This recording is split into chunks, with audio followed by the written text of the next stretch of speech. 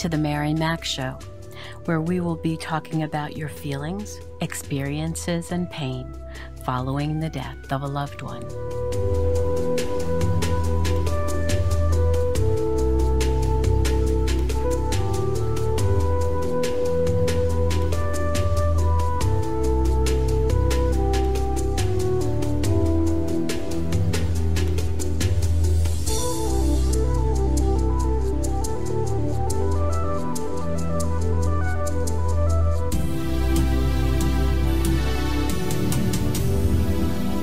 Hello, my family and friends. This is Mary Mac of the Mary Mac Show.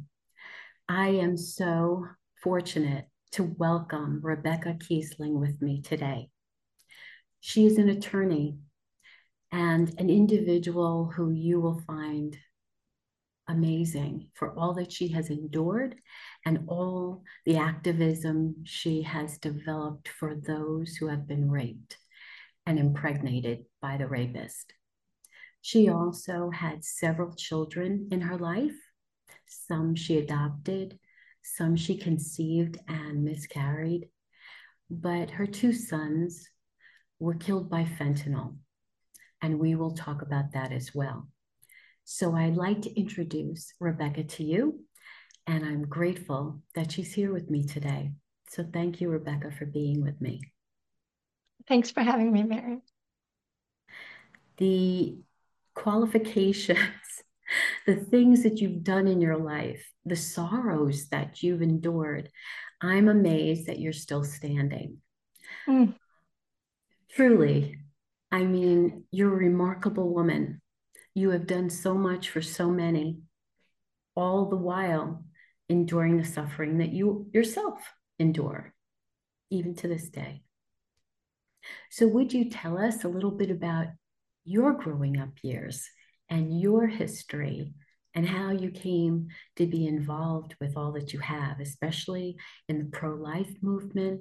You speak to organizations about this. You also help victims of rape and make sure that their rapists do not get parental rights. There's so much we can speak about, but I'm going to leave the floor open to you. Okay. And jump in and ask me questions whenever, Okay, great. So I was adopted, and I was 6 weeks old when my parents got me. Which actually, once I had children and 6 weeks went by, I realized, like, wow, that's actually a long time. And it's kind of weird to think, like, I have no idea where I was those first 6 weeks of my life, who took care of me. The family that I was raised in, I had an older brother, and my adoption story was really infertility centered. So my parents didn't give me any kind of big picture foundation of why I was here, just sort of, to meet their needs. And I knew that if they could have had biological children, like, they wouldn't have wanted me. I was sort of second best last resort. And that Did you family feel was that really, way? Did you always feel that way? um, at a young age, I didn't realize I had a birth mother. Like, they talked about adoption, like I was just chosen and there was a room full of babies and they picked me up. I remember in elementary school, like lower elementary school, learning about pregnancy and thinking this doesn't apply to me because I wasn't born, I was adopted. In fact, I would cry to my parents and ask them, why didn't you adopt me first? Because my brother was a year and a half older than me, used to beat me up all the time. And I thought if I'd been adopted first, I would be older than him. I thought you are as old as you are adopted, like Mm-hmm. not born, and that family was abusive. My brother was extremely abusive. He ended up being 6'6". He was in and out of jail and prison most of his life. And he started getting into trouble at a young age. But My grandfather beat my grandmother. There was like, my dad was raised in that. So there was a lot of chaos. My mom was bipolar, undiagnosed, and unmedicated until I was 30, Oh my when, goodness. we petitioned to have her committed and went through all of that. And then my dad like broke my nose when I was in high school. And they were Jewish, although they lived as atheists. My dad is a devout atheist, but Jewish identity. And I went to like 5 years of Hebrew school 3 days a week. And I was bullied at school. The Jewish kids didn't accept me. I was called a bastard. And it was, it was difficult. Mhm. Um, when things were good, they were really good. When things were bad, they're really bad. So I can look back and see the good in my life. Like, um, my parents were into health and fitness, so we ate healthy. I got to be in lots of sports and lots of activities. They valued education. Obviously, I became an attorney. So, I can look at those things. Like, we would go for family walks. My dad would do spelling bees with us. I played chess with my dad, and did a lot of board games and Scrabble. And my dad and I did, New York Times crossword puzzle dictionary together. So, I mean, there's Wow. like a lot of things High that they did. level. That's high level. Yeah, so there's like a lot of things that they did right. But then, when things were bad, they were really bad.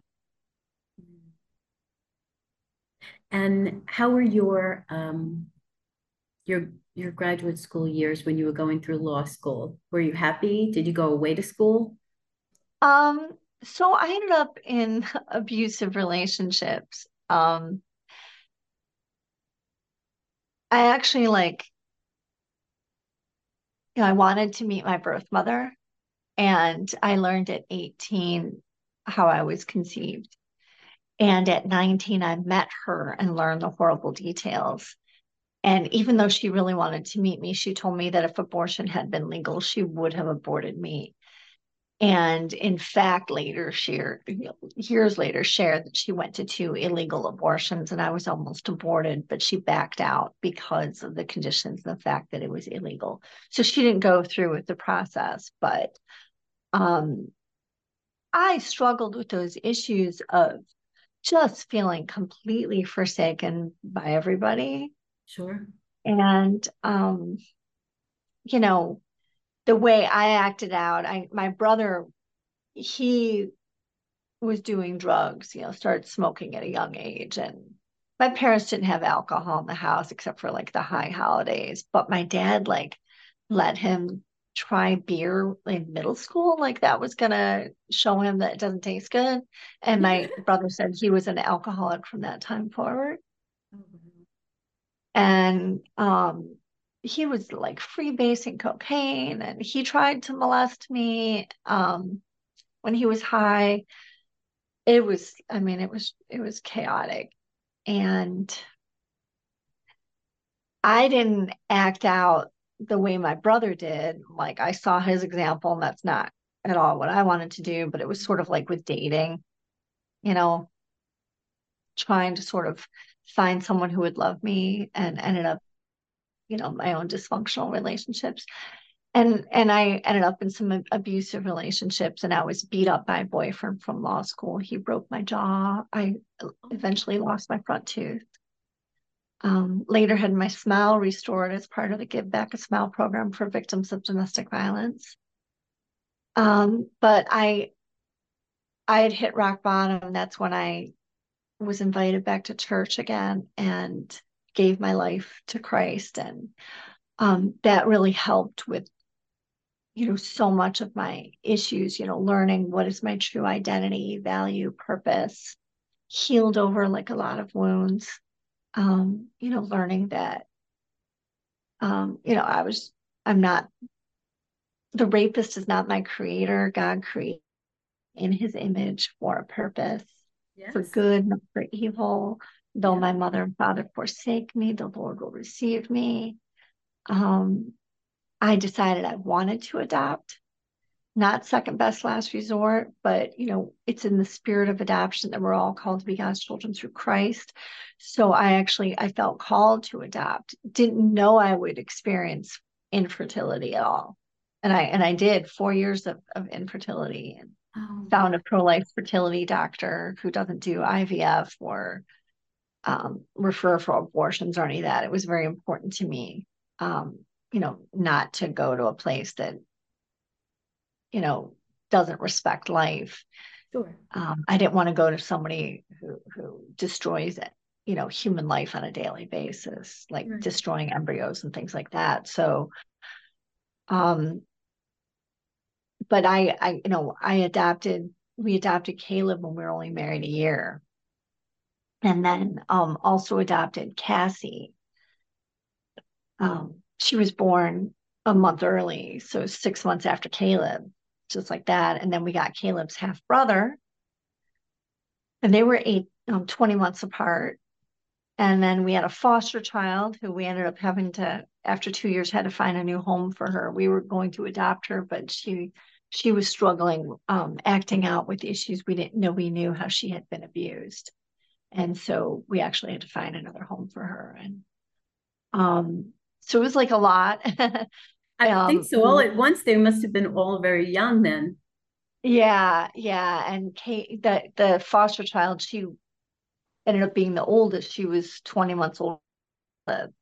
So it was just like that. It was a lot, super fast. And then found this pro-life fertility doctor and got pregnant the first month. Um, so and Cassie, our second adopted child, was born with a serious genetic disorder. And a doctor took her off of oxygen when she wasn't ready to be, and she stopped breathing. She was resuscitated a couple of times, stopped breathing again. And then they couldn't keep her blood pressure up. And we lost Cassie at 33 days old. Um, so, grief right away. Um, you know, definitely faith, like, helped me get through. Um, yeah, it was super horrific. I said I don't know how people get through life, get through grief, like without faith. Oh, that's My right. dad, my adoptive father, was kind of a nihilist. Um, to think that that's it, we're all kind of crash landing, lights out, that there's nothing more, just darkness. It's just, and that was kind of all my Jewish family was kind of like that. I remember when my aunt died, and um that was like shortly after Cassie died, and they just like um I don't know, it's just really different. And my Jewish family, who had mocked my faith for years at Cassie's funeral, were saying, what you have is really special, like don't lose that, don't lose your faith. um Was this your aunt but on your mom's side or your dad's side?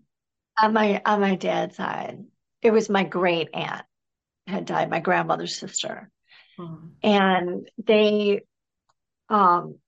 interestingly were reading, you know, the passage from Psalm of, the Lord is my shepherd, I shall not want, and it says, though I walk through the the valley of the valley of the shadow shadow of of death. death, and I will fear no evil, and I will dwell in the house of the Lord forever. So, and then they're talking about their grandmother being in heaven. So all these like atheist cousins and family members are like quoting scripture about everlasting life, and that was really interesting. um Yeah, I would think so because the one thing that I always explain to people is all the ones who have had near-death experiences and come back to tell you about it. And I always believe that's God's way of confirming for us that I'm here. This is here for you when it's your time. yeah, Then they, people say a lot of stupid stuff though, like after losing Cassie, like, oh well, at least you have other children, or Oh at least you have yeah. Caleb. At least you have Oh Caleb. yes. Yes. Or Um, you could have more. you could have more, and also, um, well, she had a genetic disorder, so this is God's plan. And it's like you wouldn't, and I would tell people you wouldn't say if your child was murdered, if someone's child was murdered, you wouldn't say, well, it's God's plan, it's God's timing, you know? And there was malpractice involved. The doctor screwed up, like she shouldn't have died. So there was no kind of like peace that this just happened naturally. I mean, um, but I wasn't gonna sue him. I'm an attorney. I know how that goes. I'm not gonna go through mediation and have mediators saying, well, what was the value of her life? What was her life expectancy? How much money could she have earned in her life? Like, I know how they do that, how they, Hmm. put a number on someone's life. Like, I didn't want to go through all that. So I didn't sue. But out of all the specialists that she had, like, it was that doctor. She was the only one who didn't show up at her funeral. Yeah. I've got one of my dogs in my lap, so if you wonder what's going Oh, on. tell me. So this is actually a new dog because I we lost our other dog a few weeks ago, and this was kind of a great scenario. These two little girls, these two little doggies, they're a year and 10 months, and I had a friend who was going to breed them, had started, she got three dogs, and it wasn't working out for her, and so it's nice they're house trained, and they're like my therapy dogs, right? Mhm. So they're sisters. One's bigger than the other. One's 17 pounds, and this is Nellie, and then Natalie is 9 pounds. Oh, nice names. I like that. Yeah, I didn't name them. The names are too close. I think it's actually a problem. I don't think Natalie knows her name, so we're gonna go with Nat. Try to train her. Yeah, There's nothing more comforting than a dog, I think, when you're grieving. I I had yeah, two dogs in my adult life, and both of them took me through some of the most difficult grieving periods in my life. And I yeah, was forever grateful to both of them, and I still miss both of them. Yeah. yeah. Yeah, and Zorro had been, Caleb he was like the alpha, and Zorro actually started leaving the yard, like he was looking for Caleb for a few, Yeah. for quite a while after we had to watch. And it was like he wanted to know where he was. So, you know, he was old, he was 15 and a half, and Zorro took a turn for the worse, like all of a sudden, like he had basically it's like vertigo, and then he rebounded, and then things got he had another episode, and then he couldn't even stand and couldn't, and it we tried medication, and you know within 6 days we had to take him to the vet. And gosh, doing that, it was horrifying because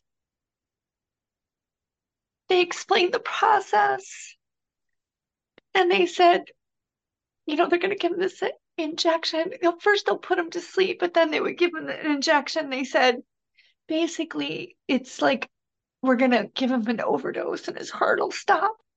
And I just Oh, said, I can't be in the room for that. So my girls stayed in the room and my ex-husband stayed in the room, but I had to leave. I couldn't watch that. But I came in and I wish I had seen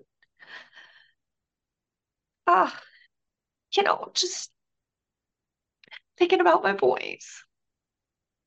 It's horrifying, and dogs and pets are different. Um, my boys though, were healthy, and this was done to them. It should have never happened. And you don't do Tell me that to their people. names. Tell me their names. Caleb and Kyler, they had the And they, same birth mother. So we okay. got Caleb from birth, and we got Kyler when he was um a year old, like right after his first birthday. His biological father had tried to drown him when he Ooh, was high on heroin. It Their birth mother, Nicole, was doing heroin during her pregnancy with Kyler. oh my And we were goodness. told that Caleb was conceived in rape. We were told that it was a date rape drug. She was 16. But she had already like been in a lot of trouble. She was at a rave party. She'd been kind of out of control. Her grandmother had sent her to stay with some nuns for a while, Oh, wow. but her mother had been a drug addict. The grandmother was like actually a pro-life activist. The grandparents were, but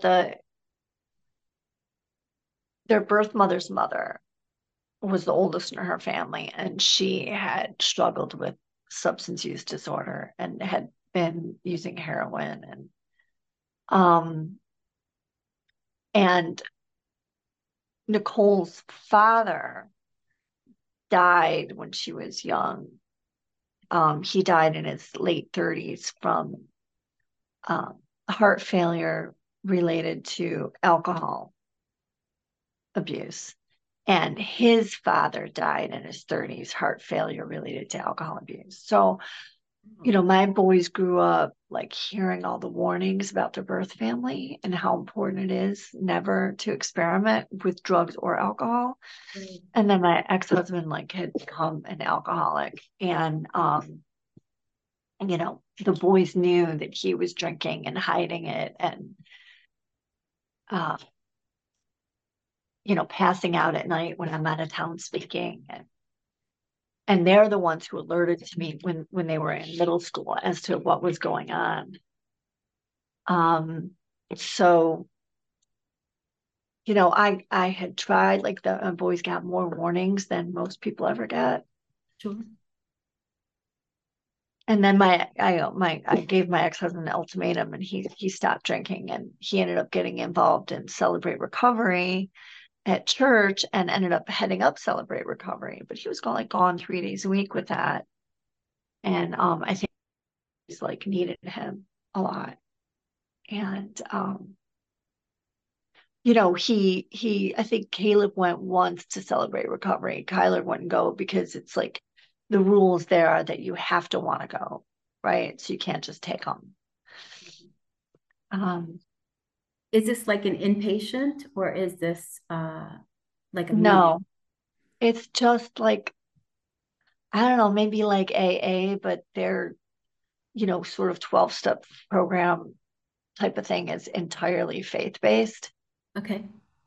And there's, kind of like a Bible study and, support, and they share their stories, and they have teachings, and they have small groups, they have large groups, and they have a mentor. So you meet with like a mentor once a week, and you have the large group once a week, and you have your small groups once a week. So it's like 3 days a week, but if you needed every day, you could go to other locations nearby. And he wanted to do something that was faith-based because I gave him an ultimatum, get into AA, or, I'm going to file for divorce. And because he had driven with the kids in the car on a couple of occasions. Mhm. Yeah. So, and he never drank again. Interesting. Yeah. And he's, in many respects, like I felt like he was an enabler. I mean, big time, kind of like really passive, um, with the kids and the marriage. And I will say now, he's like learned from his mistakes, and now he's taking people right to rehab. People that are attending, if they need help and they see that they're like now he knows like the stakes that someone could die. So he's driving them to rehab and he knows where to take them. And they never had Narcan like training at Celebrate Recovery. Now they do Narcan training. They have Narcan there. You know what I mean? So he's learned. I mean, I've learned, gosh, there's so much like I didn't know. Sure. When vaping started, I didn't know what that was. Finding these cartridges, I had no clue what it was. Mm-hmm. You know, like I don't know, is this another kind of like MP3 player? Like I had no clue what it was. So they were all different shapes. They didn't all look the same. Like, Mm-hmm. is this a battery? And that's what my voice would tell me that it's some electronic advice. Oh, this goes to my so and so. Oh, this is a charger. This is I didn't know what vaping was when they were in middle school, but that was like their first drug. And now they And say that it's even worse than cigarettes as far as yeah. what it can do to your lungs. And then they would tell me that, oh, it's just vape, it's water vape, it's water vape. And then, they did something at school in the middle school with the sheriff deputy on like vaping and educating parents. And that's when I learned like what this really is and about the nicotine and how powerful. And um, it was like, I mean, the world changed so fast, you know. And then my son later told me that they started vaping on a visit with their birth mom. She had been clean for several years, and so we started, we had some contact with her, and Was she still addicted at that point? she stopped doing drugs, but she struggled with alcohol. So like there was one visit we went and she was drunk, and they wanted to stay and hang out with their uncles. So they had an uncle who was 3 years older than Caleb, and he actually he's the one who introduced them to vaping. And Mm. I didn't know what was going on. I didn't realize that they struggled with addiction. And that uncle had been at their funeral and he died a month after my boys did. Also Um, from fentanyl? Yes, but he was doing fentanyl on purpose. So he was found with a fentanyl patch on his arm. And then their birth mother died 6 months after that. Oh my God. Also from fentanyl? I don't know. Her mother won't say. Wow. Wow. Yeah. And, we went to a funeral for the uncle, and the mother kept saying, this is so horrible, losing my baby, losing my youngest. I can't imagine you lost two. I can't imagine what it's like losing two. She kept saying that. And then she did, you know. And then one of her other sons was also an addict. And the oldest son stayed clear. He's not. Yeah, he wasn't the oldest son. He was actually the third child in their family, but he was clean. So, um, yeah, And how do you know or have you learned how both of your sons were introduced to fentanyl or other drugs before? yeah. So my son Caleb told me he'd been, clean off stuff for a while. So, and he was a brilliant child, just really brilliant. He, my mother-in-law wanted to know when he was a baby, like, what words is he saying? How many words does he have? And he was 10 months old because I told her he talks a lot. He says a lot of words. And she asked me, oh, what words? So I started writing them down. He had 80 words, Wow. 80 words at 10 months old, clear as a bell. He could say octopus, like that was one of his toys. Like, and, when he was 18 months old, it was 9/11. We'd been on a trip out west and we drove home and a week later went to a rally and they were playing all of the armed forces songs, like all the patriotic songs. They had the armed forces medley, and we listened to all of that in the car all the time. I had a patriotic CD for him. He was super patriotic. He wanted to go into the military, and um, he'd been accepted into the Navy. He had a 90 um, on the military test, and which means 90th percentile. And that was a year and a half out of school without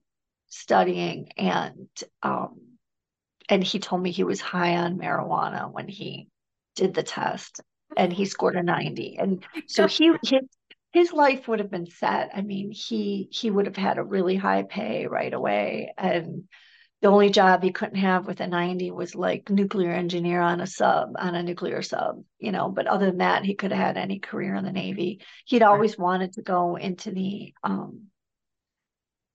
to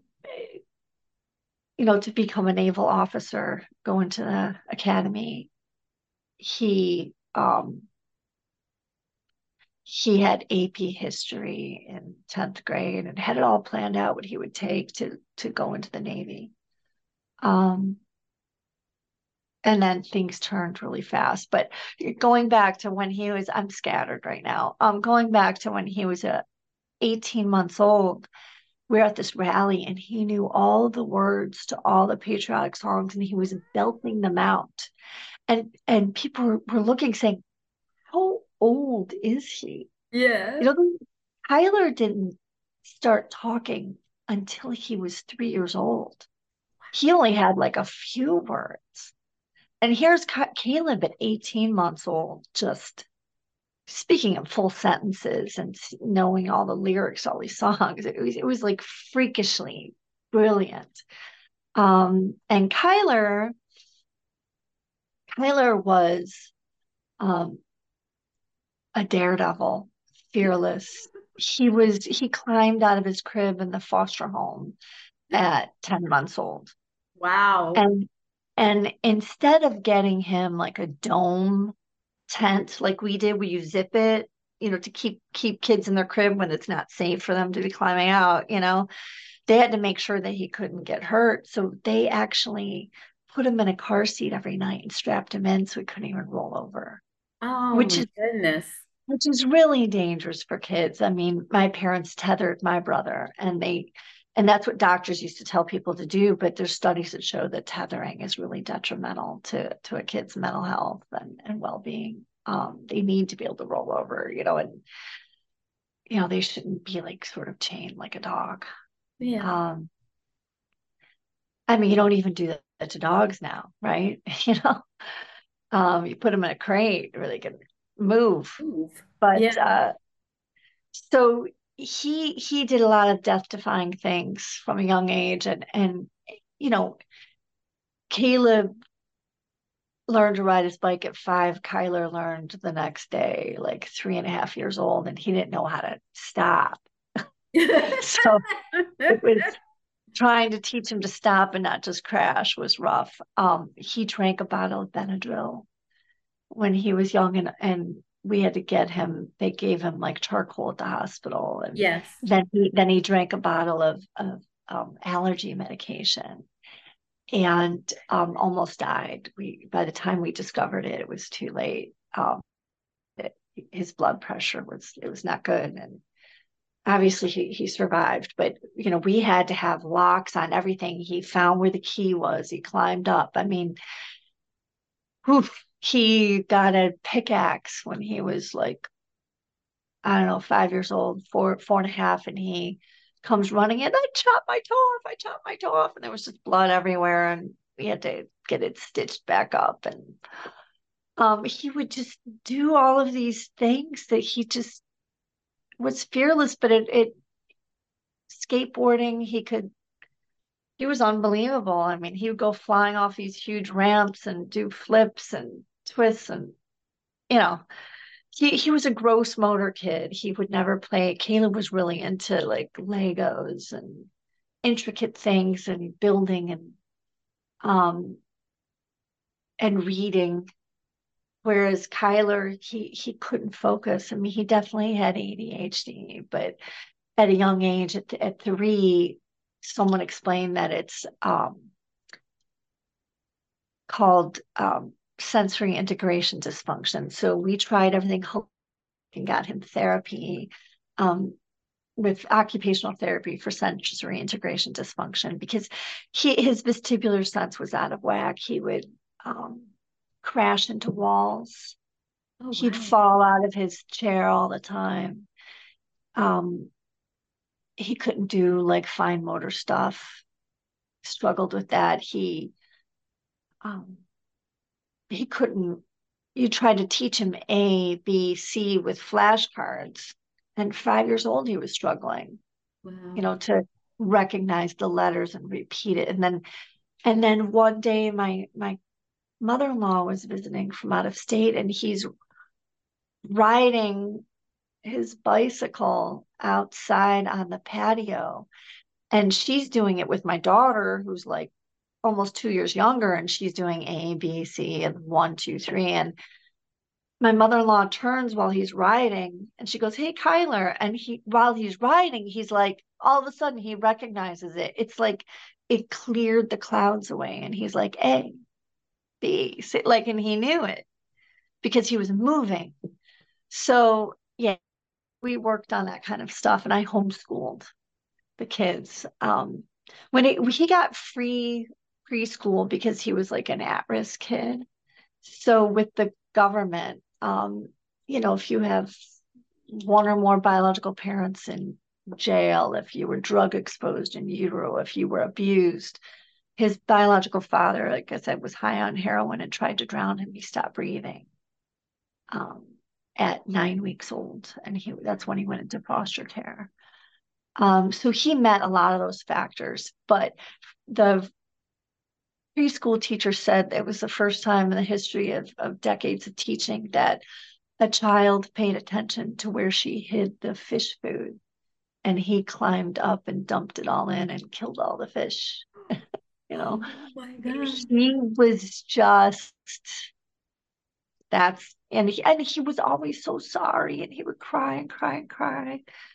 Um, but he got into stuff. I joke that he was Curious George, Messy Marvin, and Dennis the Menace, like all wrapped into one. And that he was like not just all boy, he was like a boy on steroids. Like he just got into stuff and did stuff and was, and this is horrible now, horrible. But I used to joke that our goal as parents was to get him through his childhood, without dying and without accidentally killing someone else.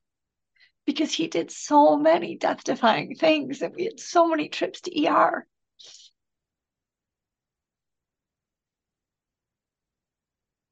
And he was funny too. He was really funny. He made people laugh, and he was full of joy. He had the greatest giggle. Um, he was my number one helper. He loved to help. And Caleb was an introvert, and Kyler was an extreme extrovert. So they shared a room. I'm actually in their room right now. For a few years, I couldn't come in here, and my friend helped me.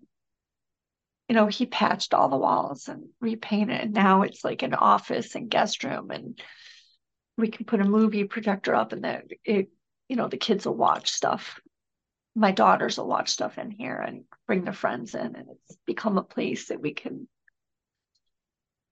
enjoy. And I just think the boys would really like this room. They would think it's really cool. But Caleb wanted to move out of this room like in middle school. He wanted to move to the basement, which I feel like that was a big mistake. Um, it was just too isolating for him, I think. I get that he didn't want a room with his brother, but I think they both kind of got into a lot of trouble on their own, like having too much privacy in a way. At one point, my ex-husband actually took the door off of this room and took the doors off the closet because of Kyler getting into trouble and hiding things. And um, I was like I was always the bad guy, the one going into their rooms and inspecting and finding stuff.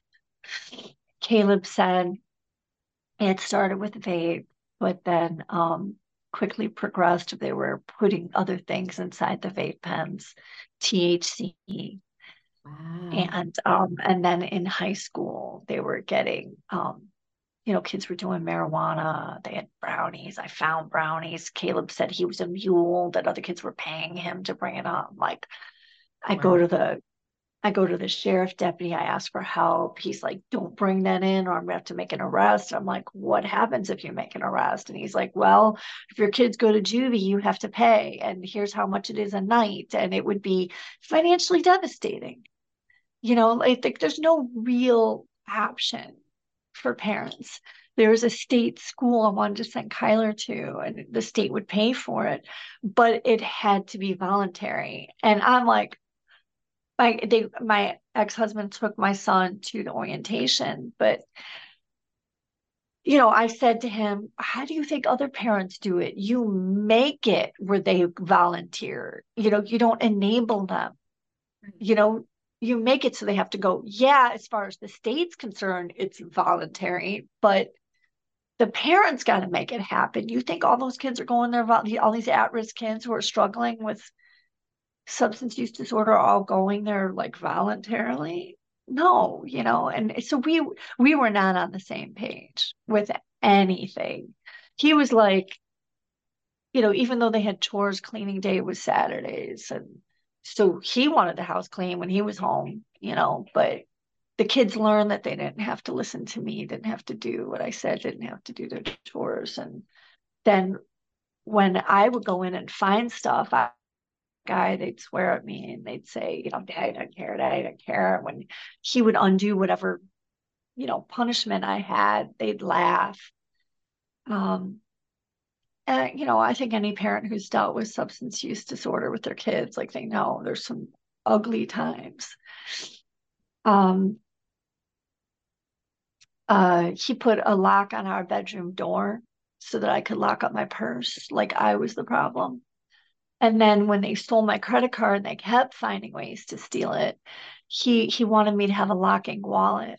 And I just like flipped. And that I'm like, I can't do this anymore. I filed for divorce. And I mean, at this point, this is like 9 months before they died. Like, I didn't know what they were doing, but they were now stealing thousands, you know. And I found out from their girlfriend from Kyler's girlfriend afterwards that they had been doing cocaine at that point, and that they were saying like Kyler had been saying how expensive it was. And I'm like, I can't live like this. I can't live knowing that I'm funding their habit and you're not doing anything. Like, I beg him to take them to rehab. And the boys got, I told my ex to move out and take the boys with you. And when I said I was filing for divorce, like he was looking for an apartment and then he got one, but he didn't move in with them. And I'm like, you can't leave them alone. They need you. And he's like, well, if you're for filing for divorce, I'm not leaving. And we negotiated our divorce. I'd been a divorce attorney, and I wanted to be good to him because he's the father of my daughters and my sons. And but he just left them in this apartment, and they lost their jobs, and I don't know how they were surviving, what was going on, but um, they got in trouble. And first, my son got in trouble because I was told he was high on Xanax and he attacked my ex-husband and his brother and someone else, and he got charged. And then came to live with me because he needed a place to live. And then he they got in trouble again because he went back with his brother. And they apparently tried to get in the back door of a jewelry store, and there was a camera, and they didn't open the door. They just kind of jiggled it. They didn't like really try to break in, but and then turned around and left and tried to open the truck door too. And you could see in the video that they were like under the influence of something. And the detective ended up telling me that my son told them that they were doing Xanax. Well, I have another family member in my family who does Xanax, who's on Xanax, prescribed. Like Yeah. you don't die from Xanax. Anxiety. No, Yeah, no. you don't die from Xanax. Like I thought, my son told me it started in ninth grade. They were getting it. Kids were bringing pills to school from their parents' unlocked medicine cabinets. Brother. And that's when he got hooked in ninth grade. He got hooked on pills, a bunch of different pills. And so, like, when my son Kyler had surgery for his knee, I told the doctor, no opioids. I mean, I knew, Caleb had struggled. I knew their family history, no opioids. And I knew enough to be super diligent with that, knowing it could destroy people's lives. Like, I didn't think it could kill you, Right. but I knew it could like destroy lives, right? And so this detective, he actually called me a week after my boys died to wish me condolences. I had spent an hour with this guy. I made him I made masks during COVID, and I'm a quilter, so I made him like a law enforcement Aw, mask how with law nice. enforcement fabric. And I'm like, did you know that the Xanax on the street is not real Xanax? Like I thought people are like that it's the number one thing that people steal from houses. I thought they were getting it from somebody or somebody selling it to them from their parent. Like I didn't know that they're getting something like on the street. Like that's not even Xanax. Like I learned it's Xanax isn't Xanax, it's Tizolam, which is not legal in the US, but it's also not Schedule C. Like all this stuff, like I didn't know anything, but and that Xanax, there's a lot of people whose kids die from fake Xanax that has fentanyl.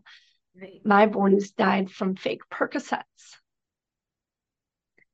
Um, that was all fentanyl, had no Percocet in it. It's not laced. I hate the term laced. It's not laced. It was all fentanyl with some fillers. And I asked him, did you know about fentanyl? Did you know that like Xanax, like those fake pills are not even Xanax and they have fentanyl in it, kids are dying? And he's like, yeah. I'm like, did you know about Narcan? He's like, yeah. And I'm like, why didn't you tell me? Wait, I spent all that time with you. You told me that my son told you that he was getting Xanax and he was getting it from Pontiac and he'd ride his bike. Like, why didn't you tell me any of this? And he's like, I didn't think of it. And I don't know, I just feel like my boys fell through the cracks in so many different ways. Um, they got, they went to jail. They got clean in jail immediately. My son Caleb just cried his heart out and just said to me, Mom, you're my superhero. He's like, you always cared. You were the one who always went in our room and found stuff and you cared. And he's like, you're my superhero. And he just said, Mom, please just don't abandon me. Just please don't abandon me. And I feel like I did because I left it up to their dad to take them to rehab. And instead, he took them to a motel, left them there, put the room and this girls. And I didn't even know that these young people were there when they arrived. I wonder when I found out all these young people were there. A 17-year-old girl died with my boys. And the drug dealer had overdosed. He was saved by Narcan. Turns out a month before he had overdosed and he was saved by Narcan. So he knew he was getting deadly stuff. And his girlfriend, who had been there, she had overdosed a couple months before and was saved by Narcan. And it was drugs he had given her. Um, And I didn't know, like, when did all these young people arrive, you know? And it was 5 months later, the girl testified that the room was because you had to be 21 or older, and that Mr. Kiessling, when he brought them all there, he knew they were all high in there to party, and he didn't want to be liable for damages to the room. So he didn't want the room in his name, and he paid for the room. And then when he made arrangements with my sons, he talked to them like 1 in the morning or something, that they would talk first thing in the morning, and he would pick them up, and he told them they were going to go look at this apartment that he was going to move in with Kyler. And that he was just kind of, I guess he was going to trick them and then just take them to rehab. Um, he didn't feel he could find a place at night to take them. Now he knows where to take them, that there's places you can take them at night, you Mm-hmm. know. But he was going to research it and take them somewhere the next day. But when he didn't hear from them, like, he didn't call me. He didn't say, I'm worried about them. They're not answering. He was across town working, so he didn't go. He didn't call the motel. He didn't call the police to go check on them. Like, he just left them there until he got a call at 5 in the afternoon saying that they were dead. My God. The girl, when she woke up, she had passed out from fake Xanax. And you see my boys like helping her. In the video, you could see them helping her down the hall because she was like messed up. And it was my two sons, not her boyfriend, the drug dealer, but my two sons helping her. And because that's the kind of kids they were. I mean, we had their friends come over after the funeral, and everybody was telling stories how they met them, and so many kids met them at the church group because they were alone, and any kid who was alone, they brought them over. Other kids at school met them at the school dance because they were alone, and my boys didn't want them to be alone, so they brought them over. So they, like, they were loving, kind kids, Big to all hearts. these other kids. Big And hearts. yeah, and so there they were helping her, my two sons and her, she's in the middle. And I saw that footage. But when she woke up the next morning, she called a friend, and I know this because my son's friend was friends with this girl and told them what happened. And so she woke up, saw them all dead, called her friend and said, "Oh my gosh, they're all dead." And her friend said, "You have to call the police." Neither one of them called the police. Oh my goodness. She she went and got breakfast. She went back. She washed her hair. Oh Um, my and goodness. then until the girl's parents, like, the girl was missing, she lied about where she was. The other girl who died, she lied about where she was to her parents, and so they were able to track her phone finally. And, like, just before 5, the girl saw the police there, and so she goes in and she's like, "Oh, there's a girl with that name in my room." She takes them up to the room, and she doesn't come out, and then they start banging on the door, and she finally comes out crying. But she just let them die. Like, and that's a lesson. Like, these kids think, like, so many other parents in the support groups I met who lost their kids, these kids think they're partying with their friends. Like, they're not your friends. They don't care about you. They're just going to leave you to die. She knows about Narcan. She was saved with Narcan. Her boyfriend was saved with Narcan. She knows Narcan can save their lives, and she just lets them die. But the police gave a plea deal to the drug dealer, um, because after that girl's testimony, they felt that any jury would blame my ex-husband more, that he should have been the responsible adult. And so instead of serving um, 25 to life in prison for what's a capital offense, in Michigan, we have a drug-induced homicide law that's strict liability. If you provide a deadly, a lethal drug to someone, they die, it's a capital offense. Instead, he was given a plea deal, and he's serving 8 to 15 years for killing 3 people, 3 kids. Um, the girl was 17 years old. Tyler was 18 and Caleb was 20. And my ex-husband called me, like it was like 9 at night. And I just screamed. I'm like, both, both.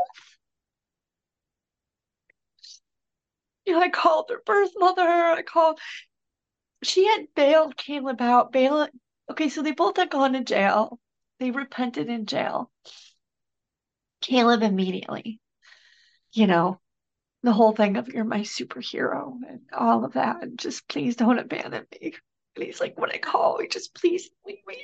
Don't talk to me every day. But yeah, it was COVID. We weren't allowed to visit, right? So it was calls. And Tyler, it took him. And Caleb wrote out his testimony when he was in jail. He said he wanted to start speaking in schools and in churches and tell kids why not to do drugs. Oh, wow. And we found it the day after he died. It was really powerful, really powerful. Um, he was quoting scripture. Caleb was a Bible whiz. They went to Awana when they were young, so they learned a lot of Bible verses. And um, the church they went to did so when he in youth group, kids were like amazed that he knew the Bible so much. And I homeschooled them till Caleb was in seventh grade, so they were raised in a Christian household. Um, and he read tons of books, and all the books I had were, really, character books, Christian books, like all kinds of things like that. And so, he had a noble character. He did like growing up. Teachers called and from their middle school, their high, both of them, their teachers said that even after that those kids had manners, they knew how to treat people. And they said that even when they no longer had them as their student, they said not a day would go by that they wouldn't pass my classroom and say, "Hello, Mrs. So and so, how are you today?" I'm like, that's Wow. just that's just how they were. And they said you don't see kids like that anymore. You could tell that they were raised right. Everything changed so fast. It changed so fast. It's just mind-boggling. Um, anyhow, Caleb was doing a Bible study while in jail. He was doing Celebrate Recovery actually while in jail. And they were both trustees, you know. They saw their birth mother in the women's side and Oh then my talked to goodness, in the same prison? Yeah, she had been they were told by the sheriff deputies that, oh, yeah, we know Nicole. She'd been in there 9 times in 18 years. So she had a lot of drunk driving. And Tyler actually called her when he got out. Caleb, they hadn't seen her in like 5, 6 years. And they were upset with her. Um, and like when her dad died, she called me and said that she's going to give them both $500, and she didn't. Like never heard from her again. Anytime I'd hear, she'd call me, but she'd call drunk all the time. And so when Kyler got out, she said, um, yeah, I didn't want to do probation. I just wanted to serve my time. She's like, F that. So now I can just, get out and smoke weed and do what I want because I don't have to do any drug testing. Oh my goodness. Like, wow, this is what she's teaching him, not cool. And Caleb was upset that Kyler was talking to her. He's like, I want nothing to do with her. Anyhow, but Kyler, so 2 weeks in, he got clean. Like I had to block him from calling me because he would just swear at me. He wanted me to bail him out. It was $8,500. I'm like, I'm not bailing you out. Like 8,500 each. And I'm like, you need to be there. Like you're clean. Like just get clean, and then he was furious. I went, what kind of a mother does mail her kid out? And The kind that wants the so, best for them. right. Right. And I'd always told them that my parents were enablers. The way I saw the way they handled things with my brother, you know, and I wasn't going to be an enabler. So, um, and my ex couldn't do it now because of the divorce. Like, so it was, you know, he couldn't just do it. And he wouldn't either for that kind of money. We just didn't have that kind of money anyway. Um, so Tyler got clean 2 weeks out and he called from someone else's phone. I'm like, who is this calling from the jail? And he's like, Mom, it's me. He's like, please don't hang up. And he's like, Mom, it's all out of my system now. He said, even the vape. And he's like, my skin's clearing up, everything. He's like, I feel so much better.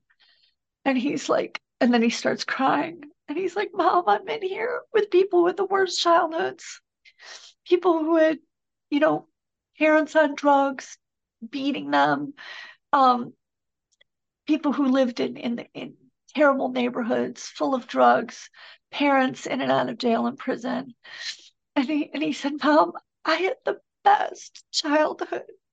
He said, you raised me right. He said, I have so many great memories. We went to all kinds of cool places and all kinds of fun things. And he said, I'm so lucky you adopted me. Wow. Wow. And he apparently had written out 17-point goals for his life. And we found that too the day he died.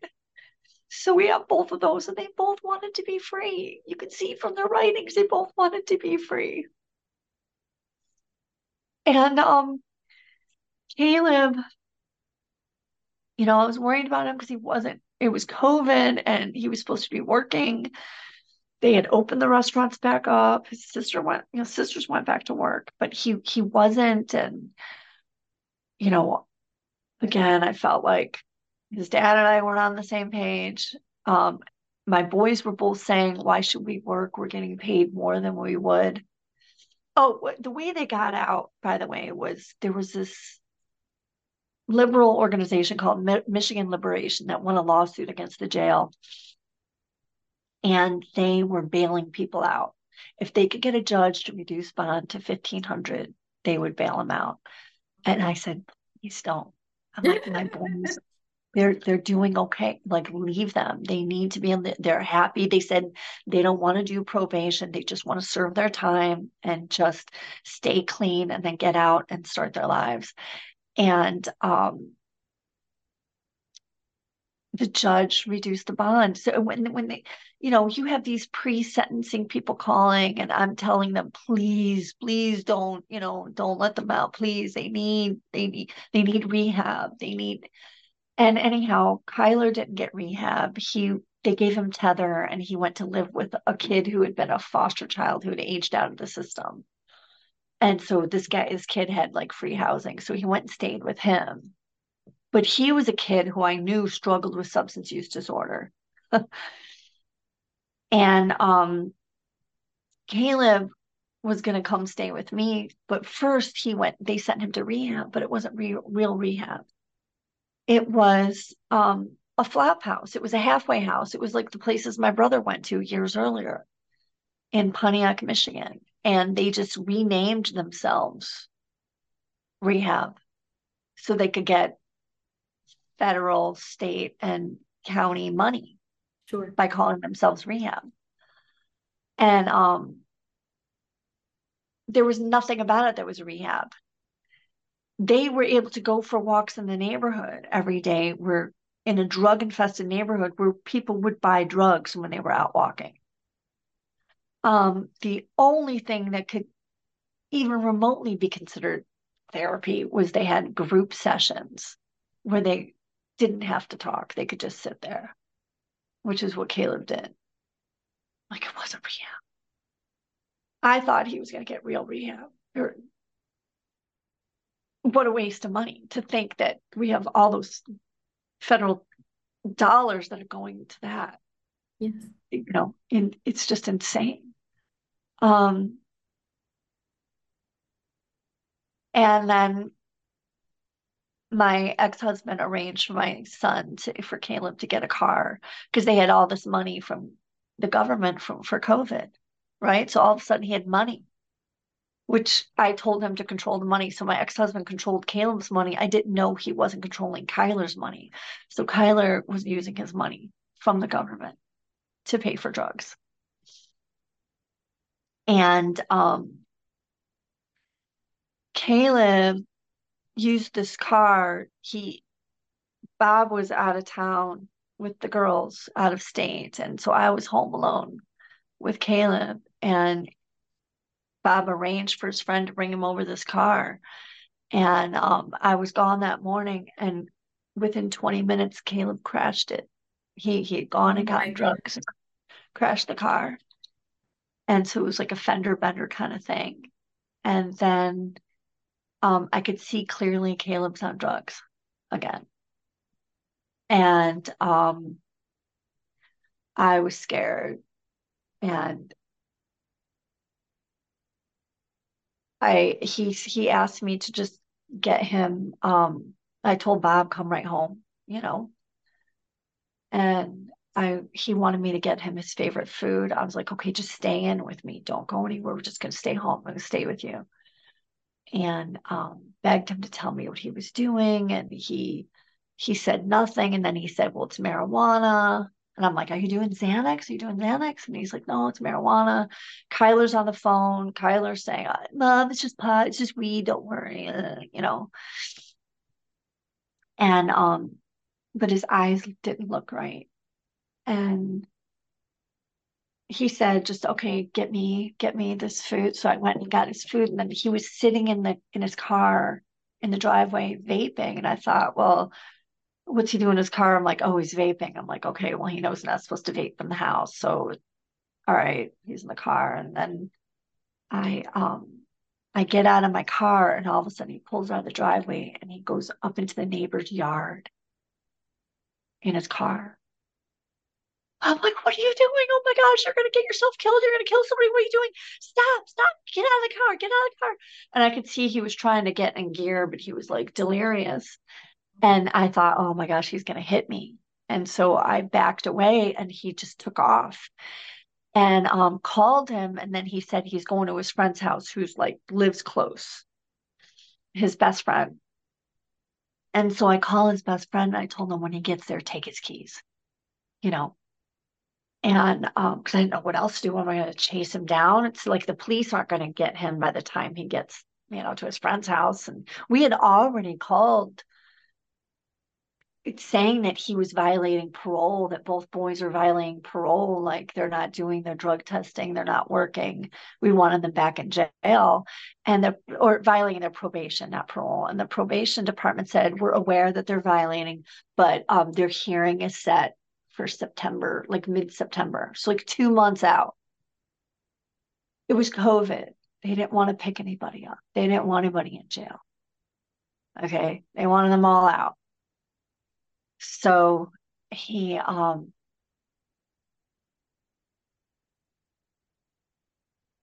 his friend calls back and he's like, he never showed up. He's not here. And so I call Caleb again and clearly he's not driving. I could tell. And he said, oh, I'm sitting here, he said, with another friend of his, Noah. And I'm like, okay, you should not be driving. You cannot drive. Just let me talk to Noah. Put Noah on the phone. And then he hangs up the phone. Well, then I call Noah, and Noah said I haven't seen him in like 4 months. You know, I Oh my goodness. he's like, Caleb's mad at me because I wouldn't drive him to go get drugs. He's like, I'm not gonna drive you to get yourself killed. And I'm like, I didn't ask like even what he meant by that, but he um he had struggled with drugs when he was 13 and he'd been clean since that age. So I knew he's like super anti-drugs and he's like, he's not, you know, coming to see me. He's going to see his brother. And they're not supposed to see each other. It's part of their probation. Oh, They're not allowed to wow. see each other. And Caleb won't answer, and then a couple hours later I get a call and he's been arrested. He was under the influence. And I'm like, are you hurt? Did anybody get hurt? Did you crash? No. I'm like, oh, thank God you're safe. And he's like, bail me out. It's $150 bond. And I'm like, what? And he had been crying earlier in the day saying, I need to be in jail. I need to go back to jail. I can't do it. I can't do probation. I just need to go back to jail. I'm like, what are you doing, Caleb? What's going on? I'm crying. And um, what's going on? Just tell me what's going on. And that's when he just said, oh, it's just marijuana. And he's like, but I need to go back to jail. I can't do it. And so I'm like, thank God, you're safe. You're gonna go back to jail. You're okay.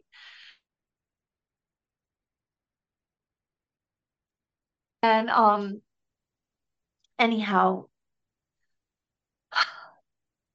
he's upset with me because I'm like, no. I'm like, how could they give you a $150 bond?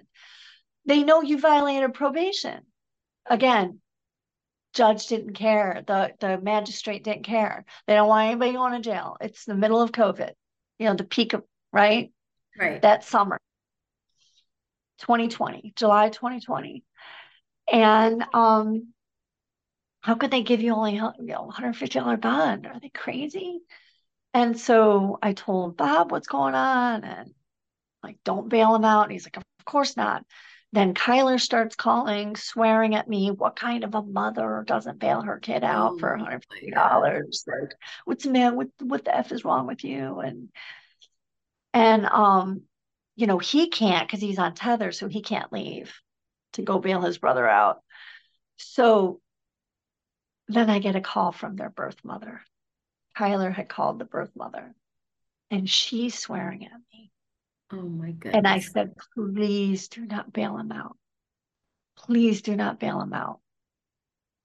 Caleb was crying. They're safe now. Please. She did. Oh Caleb hadn't seen her in 5, 6 years. She bailed them out. So when they died, she knew. She knew. And she struggled with that. And she called me crying.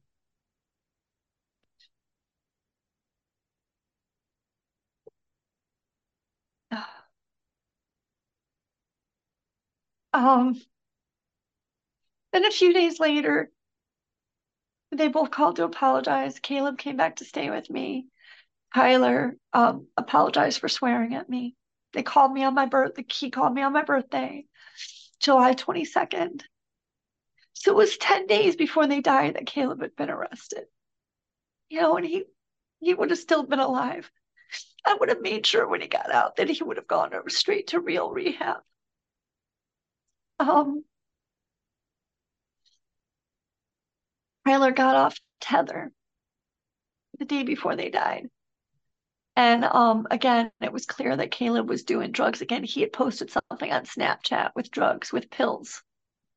And his cousin alerted my daughter, and my daughter told me, and we were all afraid, like, of having him in the house because we knew that he could be violent if he was doing what we thought was Xanax.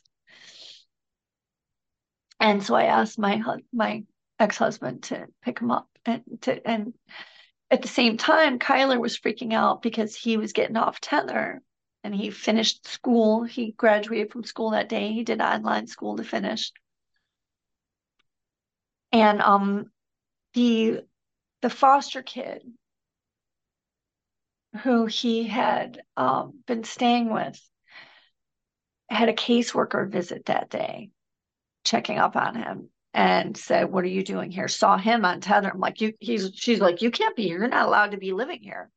Right. And so Kyler's freaking out. He has no place to stay. And he was clearly doing drugs again because he would get frantic, when he was on drugs. And so Bob said he was going to pick them both, go get Kyler, take Caleb. And Caleb comes to me and he says to me before he left, he packed his stuff.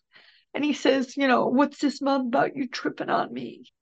And they used to talk like that kind of like, rap kind of talk. Like, and I'm like, you guys, we're not raised in the hood. Like, you guys are from Right. Rochester Hills, Michigan. Like, why do you talk like that? If you actually like went, like, you can get yourself hurt. You go around talking like that, acting like that's who you are. Like, what are you doing? But at any rate, when he said it that day, instead of like